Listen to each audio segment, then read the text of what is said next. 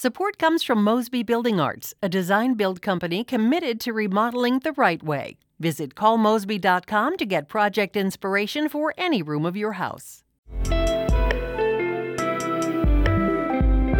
It's Monday, May 15th. This is The Gateway. I'm Wayne Pratt.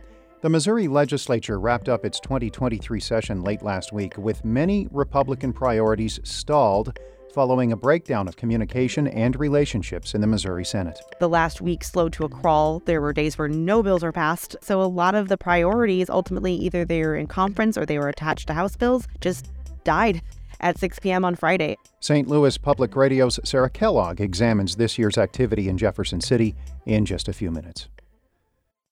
Marijuana is a $1 billion legal industry in Missouri. The state says it passed that mark early this month. The Missouri Cannabis Trade Association says keeping up with demand has been tricky. Spokesman Jack Cardetti says many cultivators increased the amount of cannabis they were growing after Missouri voters passed recreational marijuana last November. They weren't growing at their total capacity yet because there was a fairly significant oversupply last calendar year in the medical market. So a lot of that supply, because it is a crop, it takes 3 to 4 months to come from a seed to market. A lot of that will be coming online over the next month or two. Missouri has roughly 200 cannabis dispensaries, with more on the way. The state will start accepting license applications in late July with a focus on attracting underrepresented individuals to the rapidly growing industry. Some transgender people in the St. Louis region say they are not being treated fairly when it comes to housing. Supporters say they want to prevent discrimination by educating shelter operators on federal policies. St. Louis Public Radio's Andrea Henderson reports. Housing advocates say transgender people are complaining that shelter operators and landlords deny them housing because of their gender identities. Advocates want shelters to know that federal housing policies prohibit discrimination based on sexual orientation or gender identity. Beth Gumbos is co-founder of Trans Housing Initiative St. Louis. Just because it's a law doesn't mean that everyone's going to know about it. And if they know about it, doesn't necessarily mean they're going to follow it. Gumbos is working with housing officials on inclusive trans policies for shelters. They say without a concerted effort to educate housing providers, more people could become homeless. I'm Andrea Henderson, St. Louis Public Radio. Gas prices are falling in the St. Louis region. Gas Buddy's weekly survey of nearly 1,000 stations shows the average price has dropped 3.5 cents in the past week. The average is now $3.36 a gallon compared to $3.51 nationally. Prices in the area are nearly $1 lower than a year ago. Gas Buddy says prices in the Metro East range from $3.66 to $3.89 a gallon. They are hovering around $3.10 in the Rolla area and run from $3.39 to $3.73 around Quincy. Gun shop owners in Illinois say they are stuck in the middle of the legal challenges to the state's ban on semi-automatic firearms and large-capacity magazines. That includes the owner of Piazza Armory in Alton. Scott Pulaski says a judge's decision halting the ban followed 6 days later by a federal court reversal has shop operators frustrated. This all happened during some of the busiest times of the year when people are getting tax returns. People had nothing they were allowed to buy that they were looking for. Pulaski says his shop has nearly 200 guns people have paid for but cannot pick up. He hopes further rulings favor gun shop owners. Illinois lawmakers are discussing ways to improve access to health care throughout the state. Cameron Cuntinello reports. The Senate passed a measure which would cap the cost of EpiPens at $60 for a twin pack. Tiffany Mathis says she needs 5 to 6 EpiPens available for her daughter if she has a severe allergic reaction. She says EpiPens for kids cost at least $100 each, and it can be hard for families to find the money. Knowing that your child can die in real time at school is just something I don't feel that should be played with, and most certainly shouldn't be limited access based on how much money you have. That bill now heads to the governor. The Senate also passed a bill requiring insurance agencies to provide hearing aid coverage for all ages, and a measure saying hospitals must screen patients to see if they qualify for financial aid for care. Those bills will go to the House. I'm Cameron Cusinello. Pork producers in Missouri and Illinois could be facing big changes after a ruling in a case out of California. The U.S. Supreme Court has rejected a challenge to a state law mandating more space for pigs. The National Pork Producers Council and the American Farm Bureau Federation sued over California's voter-approved regulation that says pork sold in the state needs to come from pigs whose mothers are raised with enough space to lie down and turn around. Jennifer Zwagerman is director of the Drake Agriculture Law Center at Drake University. It does mean that we're going to see more of this movement towards a focus on meeting these animal welfare standards that California and other states have implemented and are requiring. Swagerman says the timeline for making changes lies mostly with processors who could either mandate immediate revisions or phase in the new practices.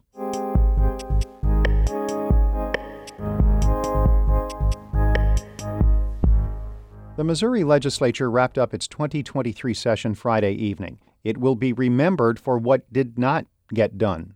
St. Louis Public Radio's Brian Moline speaks with our Sarah Kellogg about what bogged down this year's session. I don't want to be hyperbolic, but it seems like just a major breakdown of communication and relationships in the Missouri Senate. The last week slowed to a crawl. There were days where no bills were passed. And so a lot of the priorities, ultimately, either they were in conference or they were attached to House bills, just died at 6 p.m. on Friday. And so that, I think was the biggest, catalyst there. And there was also instances, where maybe the House was loading up Senate bills. I mean, there's a lot of things that happened, but I think that ultimately just not a lot of work getting done that last week didn't help. And of the bills that did pass this year, what ones do you think could have the biggest impact? Well, I think the easiest answer is because it's the one they have to do every year is the budget. This is a nearly $49 billion budget, a lot going in there. Biggest one being, I-70 funding, expanding I-70 to 3 lanes. That's going to make a lot of people really happy. Now, that's going to take a couple years down the road, but that's major infrastructure, plan that the governor himself has already said he's going to sign off on because it is more than he asked for. It's, money to fully pay teachers a $38,000 minimum, wage without local schools having to make a match. There's just a lot in that budget. I feel like a lot of people are happy that they're going to take home and be able to tell their constituents that they either helped fund or how it's going to impact them. One of the other bills that will pass were the 2 bills on trans issues. The bill stopping, restricting transgender minors from being able to access gender-affirming healthcare like puberty blockers and hormone treatment, and the other one stopping trans athletes from participating in school sports. I think the other biggest bill is the Medicaid expansion bill. So this one actually allows new moms who are on either the Show Me Healthy Babies or Medicaid expansion to continue that coverage for a full year. They managed to pass 2 bills actually on that. So I think those are kind of the biggest impacts this year. Sure. And for the Republican-run legislature, what were some of their larger priorities that did not get done? So some that didn't were initiative petition reform, so changing how issues get on the Missouri Constitution. Republicans think it's too easy. They wanted to make it tougher. That didn't. Now that would have gone to a vote of the people, so it wouldn't have been done. But they didn't pass that. They didn't pass sports betting, sports book. That was one that I think a lot of people wanted to see done. Sarah, on IP reform, the House passed that way back in January, and they've said it was a priority. So what did Republicans have to say about why that stalled? There's a lot of disappointment on the House side from House Republicans that didn't get done. I mean, again, like you said, they passed it back in January. It was an early priority, and the Senate didn't pass their amended version until this, only a couple weeks ago. So that was a whole session went by until it kind of got tackled. And so Speaker of the House, Dean Blocker, he said if the Senate fails to take action on IP reform, he said he thinks the Senate should be held accountable for allowing abortion to return to Missouri. Now, he's referring to a potential referendum on abortion that would put basically overturning the ban on abortion on the ballot for people to vote for. And it similarly happened in Kansas, there's a lot of unhappiness that wasn't done. Obviously, we've been talking mostly about Republicans here. They're fully in control of state government. How do Democrats feel about the session that just ended? And, it's kind of a mixed bag. I think that, House Democrats, Representative Crystal Quaid, who's the minority leader, obviously she said she was happy that some of those priorities didn't get done, but she, was kind of worried about how the direction of the Senate was going. I mean, they talked about Governor Mike Parson's State of the State address, which was a very largely bipartisan presentation. Both sides of the aisle stood up repeatedly during his speech.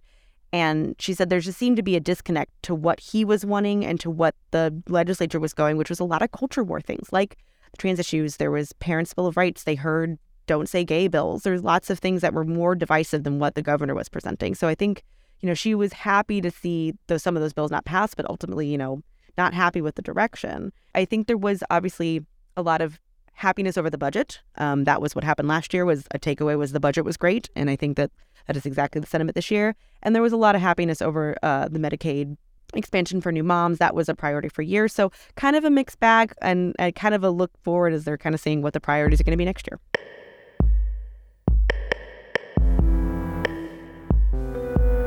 That was St. Louis Public Radio's Sarah Kellogg discussing the Missouri Legislature's 2023 session with our Brian Moline. Before wrapping up, a longtime Major League Baseball umpire who worked World Series games in 3 decades, but mostly will be remembered for a decision that went against the Cardinals, has died. Don Denkinger blew a call in the 9th inning of Game 6 of the 1985 World Series between the Cardinals and Kansas City Royals. Little squibber to the right side. Worrell races over to cover. The throw doesn't get him. Worrell got to the bag in an argument here, and here comes Herzog amongst the other quartet. Mistakenly calling that runner safe allowed the Royals to rally, win Game 6, and go on to take that World Series in 7 games. Years later, Denkinger told the Associated Press nobody wants to have that call, but, quote, "I did, and now it's part of history." He received threats that offseason, prompting the FBI to investigate. Denkinger continued his career and called other big games, including legendary pitcher Nolan Ryan's 6th no-hitter in 1990 and that classic Game 7 of the 1991 World Series. That's the Jack Morris game. The pitcher threw 10 shutout innings as Minnesota beat Atlanta 1-0. Denkinger was 86. Ashley Listenby is the news director of St. Louis Public Radio, a listener-supported service of the University of Missouri-St. Louis. Music by Ryan McNeely of Adult Fur. I'm Wayne Pratt. Support comes from Mosby Building Arts, a design-build company committed to remodeling the right way. Visit callmosby.com to get project inspiration for any room of your house.